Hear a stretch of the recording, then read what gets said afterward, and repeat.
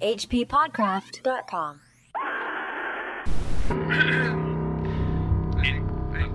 No. Yes. All right. It was the design of Angelo Ricci, Joe Zanuck, and Manuel Silva to call on the terrible old man.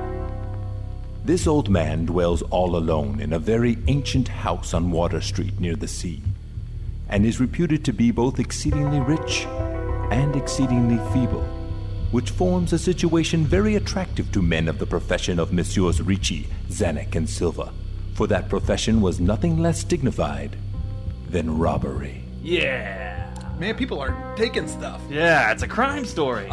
Yeah, it is a crime story. Yeah, I like man. crime. I do like crime. I mean, not when it's perpetrated on me or anyone I know. Right, but I like reading about it as it pertains to old men. It's pretty exciting. That was an excerpt, the first paragraph actually, of The Terrible Old Man, which is the story we're covering this week. And we? We, meaning myself, Chad Pfeiffer. And myself, Chris Lackey. And this is the H.P. Lovecraft Literary Podcast. hppodcraft.com. That excerpt from The Terrible Old Man was read by a very talented young man, Mr. Douglas Surine. Now I believe Doug is one of the perpetrators of that fine show Ask a Ninja. That's right. If you are familiar with the internet, then you probably have heard of Ask a Ninja, and Doug is actually the ninja. Doug is the ninja. He is the ninja. I could never tell. He's the ninja's masked, so his identity is secret. I thought. I was secret until today. Oh, wow. I think I just blew some people's minds. Mine? Thinking about old people in crime, it reminded me of that movie Dog Bites Man. You remember that? I do remember that movie. It's like a French that's a good one. faux documentary, and I remember it's about a serial killer, and at one point he goes into a woman's apartment to rob her, and he looks at her medication and realizes that she has a heart condition, so he kills her by screaming in her ear, surprising her. Well, that's the lowest form of human being to do that to somebody, you know. And clearly these immigrants that are talked about in the first paragraph... I was going to get to that. Yeah, they're just that kind of person. I was going to get to that. Well, let's just talk about the story. So it starts off, there are these three guys, and they got their sights set on this old man. Yeah. This old guy lives by himself. Supposedly he's rich and feeble. Yeah, rich and feeble. Which sounds awesome. Yeah, it's a if great you're a combination. criminal, that's the target you want. That's what you want. And he lives in Kingsport. Yes. Now, this is the first time Kingsport is mentioned in any of Lovecraft's works, so this is kind of a hallmark. In fact, this is his first fictional city that he's made. So you mean the address of this city is in Lovecraft's mind? It is. It is. And now in our hearts. This is the first one, though. You know, this is before Innsmouth. This is before Arkham, even. This is, you know... That's pretty cool. So it's the first one. The first time that he begins making this phony New England geography that a lot of his stories are set in. And so our three criminals have their sights set on this old man. But what is it that makes him terrible? I don't understand. Well, he kind of keeps to himself, and the neighborhood kids they don't care much for him. So they throw rocks and things at him, but they hear stories about him. That he used to be a sailor. Ah, right. He used to be a captain of East India clipper ships. That's right. Yeah, indeed. And supposedly people would see him, like they would look into his window, and he does strange, queer things. These folks say that on a table in a bare room on the ground floor are many peculiar bottles, in each a small piece of lead, suspended pendulum-wise from a string. And they say that the terrible old man talks to these bottles, addressing them by such names as Jack, Scarface, Long Tom, Spanish Joe, Peters, and Mate Ellis. And that whenever he speaks to a bottle, the little lead pendulum within makes certain definite vibrations, as if in answer. It's almost like a precursor to Whisper in Darkness, actually, because maybe in these bottles there's the spirit or soul or mind or something of these people. Yeah, absolutely. These discoursing. It also reminded me a bit of Bride of Frankenstein, the movie. Yeah, the James Whale movie, because Dr. Pretorius, who's sort of the other mad doctor in that movie, has a collection of little bottles that he shows off that have people in them. Oh, right, yeah.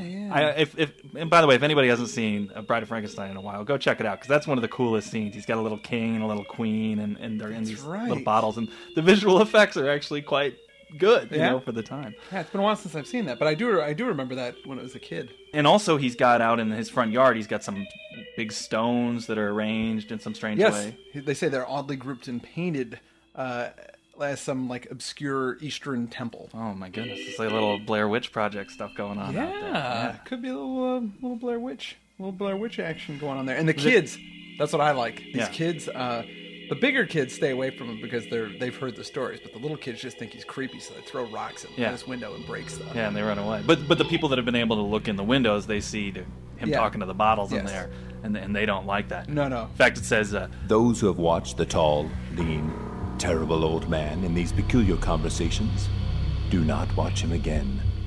But Angelo Ricci, Joe Zanuck, and Manuel Silva were not of Kingsport blood.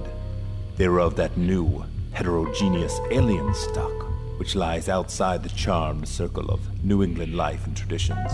And they saw the terrible old man merely a tottering, almost helpless graybeard, who could not walk without the aid of his knotted cane, and whose thin, weak hands shook pitifully. I'm wondering if this terrible old man is Gandalf. Perhaps. It could be.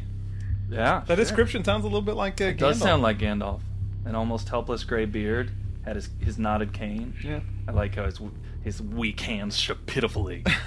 If these were like respectful, good blue-blooded New England types, they would, they'd revere this old man. Oh yeah. But because they're immigrant stock, they just look at his hands and they're disgusted because they're evil. Those Portuguese.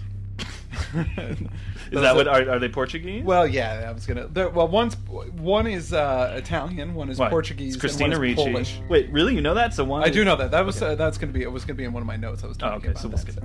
So these are bad guys, but maybe they're not totally bad. It says they were really quite sorry in their way for the lonely, unpopular old fellow whom everybody shunned and at whom all the dogs barked singularly. Well, they do have enough sympathy. Like, look at the dogs keep barking at that guy. That guy has it rough. Yeah, it's a shame we got to rob him. It's a shame we got to break his old skull in and take his money.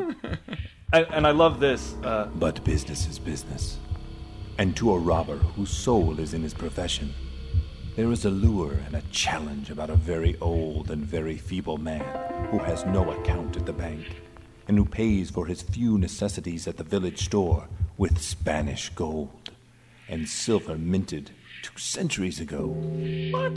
Yeah, this guy somehow manages to go down. That would be like I go to the Rite Aid and I don't have any cash on me, but here's 20 doubloons.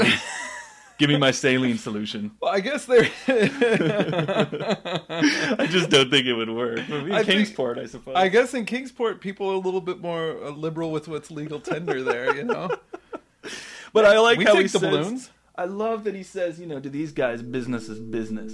Oh, yeah. It totally reminds me of The Wire or The Shield. Or actually, I was just watching Training Day on TBS the other day, and some goons, they beat up on Ethan Hawke, and then they realize he's actually not that bad of a guy, and the guy's like, sorry, Holmes, it's just business.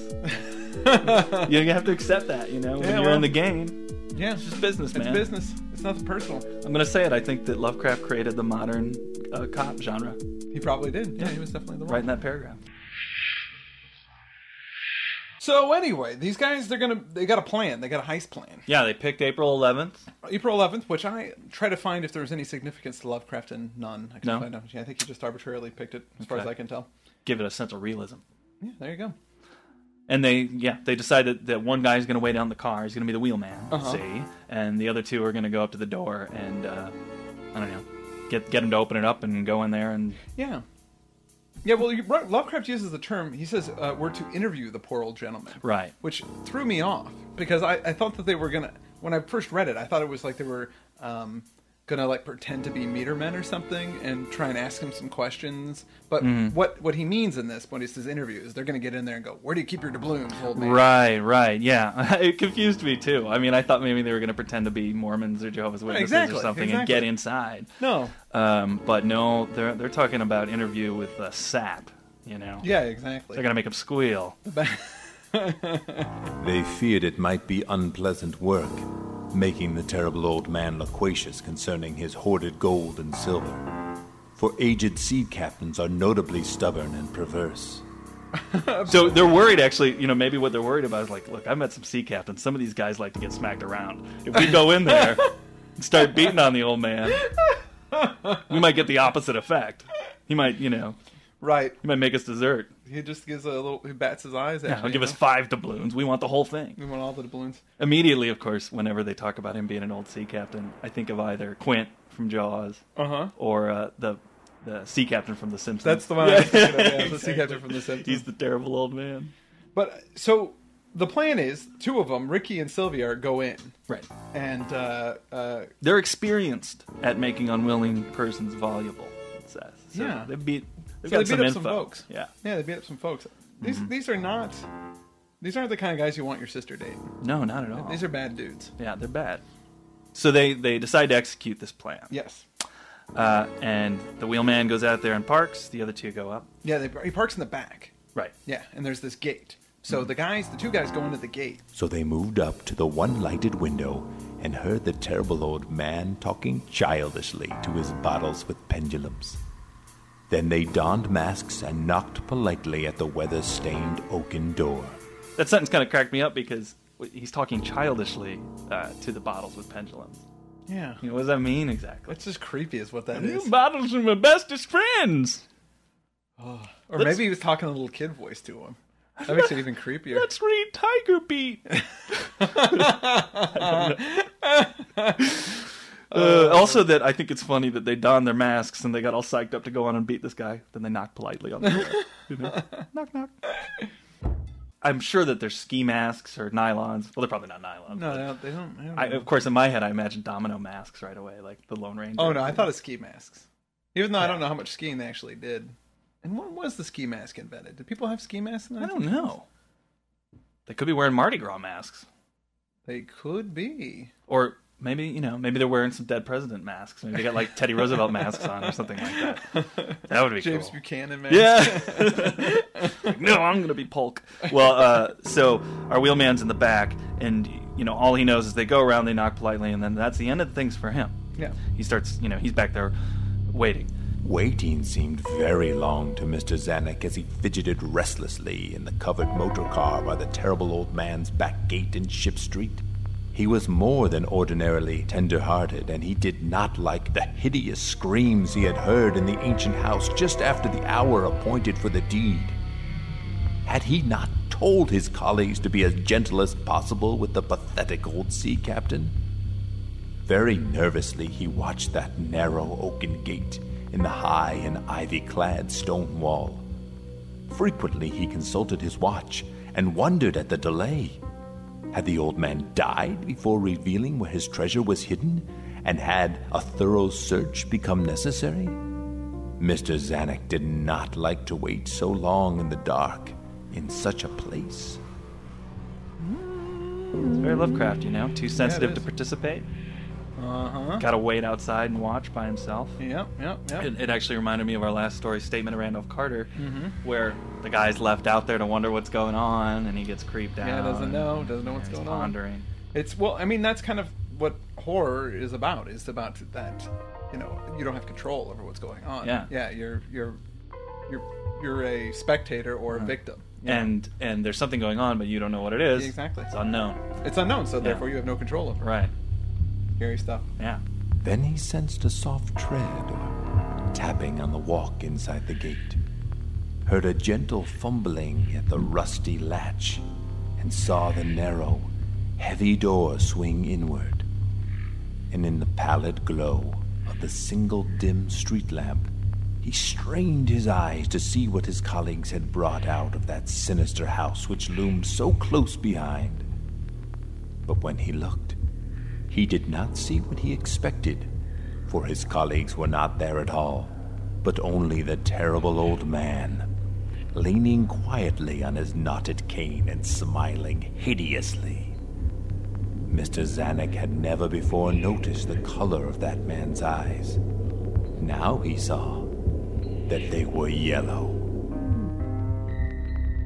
Yellow eyes. Pretty creepy. It is pretty creepy. Pretty creepy. Do you remember? I think you pointed this out to me. Actually, this was a long time ago. They had a PSA billboard for hepatitis. Yes.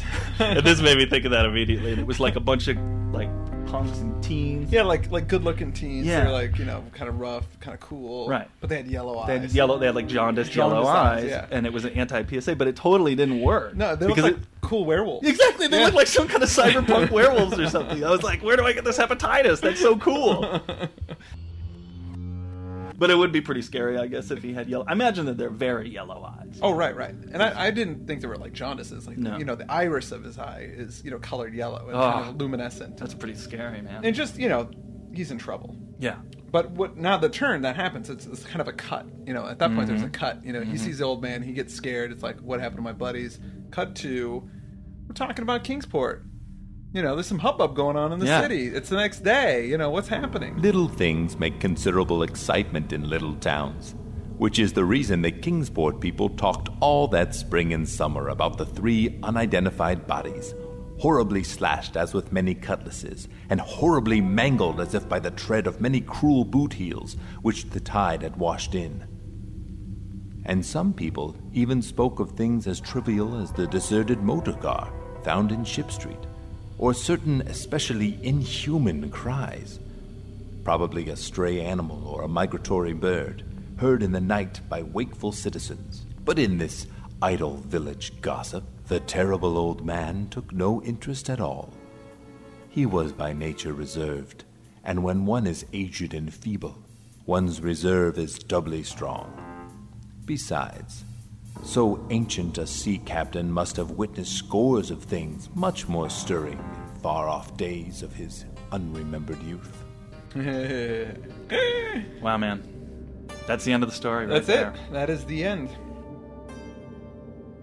And a cool ending. That's a little different. No italicized sentence at the end. It's kind of a little bit of an epilogue, really. Yeah, it's like, he held the revelation away. I mean, I guess the old man being alive and having yellow eyes is in a way the revelation, but he still doesn't expose anything. There's not, No.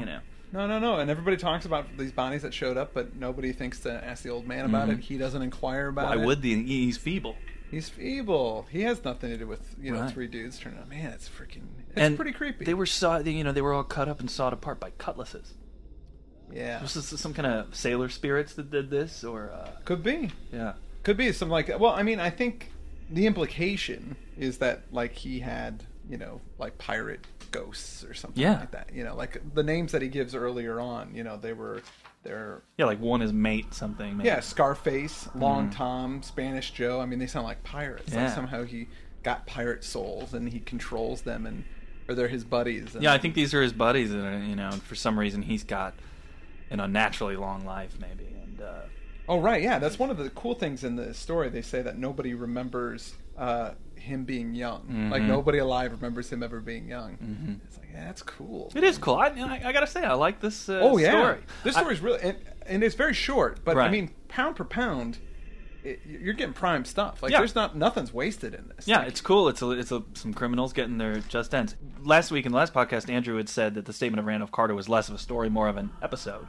I think this is like that as well. Right. It's an episode, and I'm okay with that. Oh, yeah. I think all these little episodes, they add up to one larger worldview that Lovecraft created, which is what makes the whole canon kind of attractive, not just the individual stories. Yeah.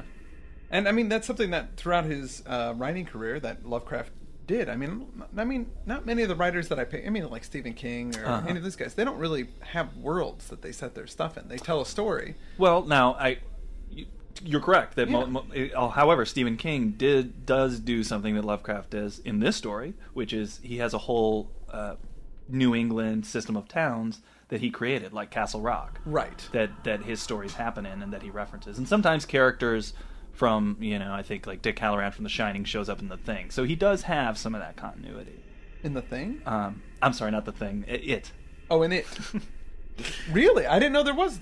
Yeah, there's little crossovers. There's a character from The Shining that shows up in It. When somebody is recounting something that happened, they actually were with Dick Hallorann from The Shining in that incident. And there's little tiny things like that he does. I did not know that. That are the same thing. Well, it's just like I think the Terrible Old Man. I don't know. I think he shows up in another story. He does. A matter of fact, he shows up in The Strange House in the Mist, and he's a little bit more benevolent in that story. Oh right. Yep.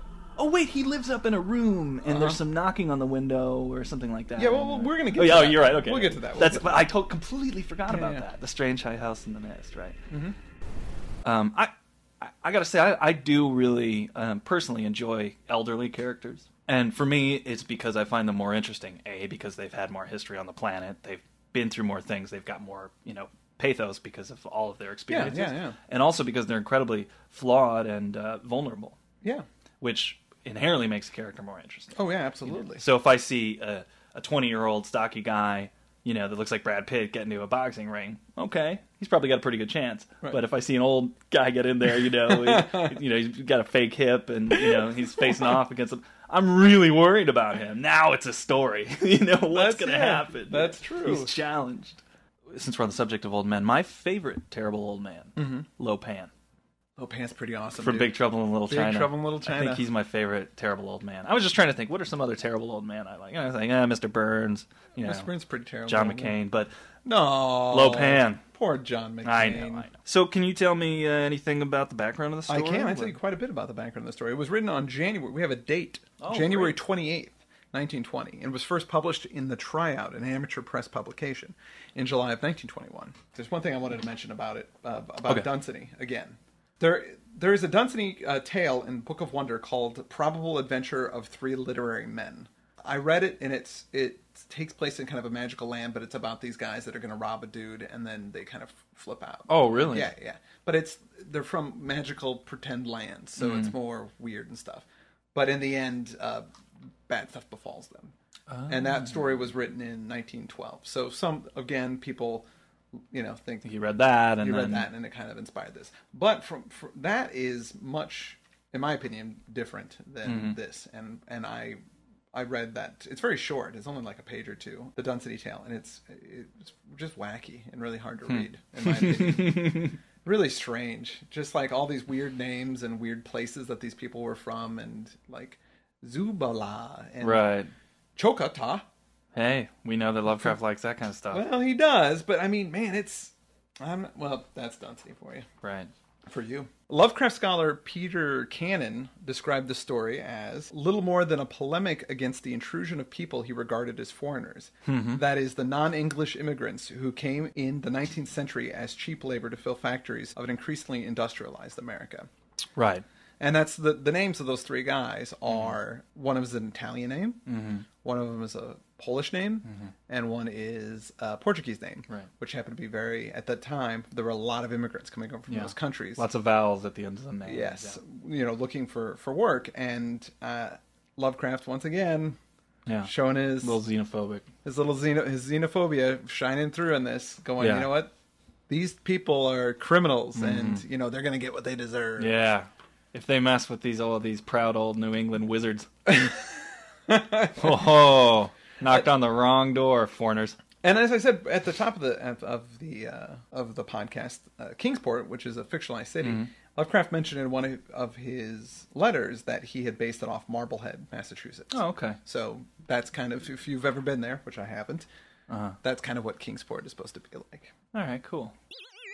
This kind of fear of European immigrants was kind of in the air at the time. The Sacco and Vanzetti trial, I think, was around this time. 1921. Yeah. So a little after this, but, it was a widely held fear in America. It was definitely the climate for that. Yeah. I don't know where we're going with that. I don't either, but just mentioning it's good enough. So what else was going on around the time this story was written? Well, yeah, that's something that... 1920, right? Yes, it was written in 1920, and earlier, just months before, the year before, because his story was written in January, so it's the beginning of the year. Okay. His mother was institutionalized. His mother was institutionalized before he wrote the story? Yes. Oh, wow. Yeah, so, I mean, all of these stories, these 1920, the last story that we read before this, too, was also written in there. He didn't have siblings. No. Right? No. And his world was one in which he was living among people who were much older than him all the time. Yeah. His grandfather, by this point, had already passed away, and his mother gets institutionalized, so he's living with these aunts who are, elderly. And he's a grown man, and it's a little odd. Well, actually, at this point, he was living at home with his aunts, right? So I imagine that sometimes the way that he reflects on age, or his particular obsession with age and decay, and it's almost as if evil is nested in things when they get very old, in his writing. Right, yeah.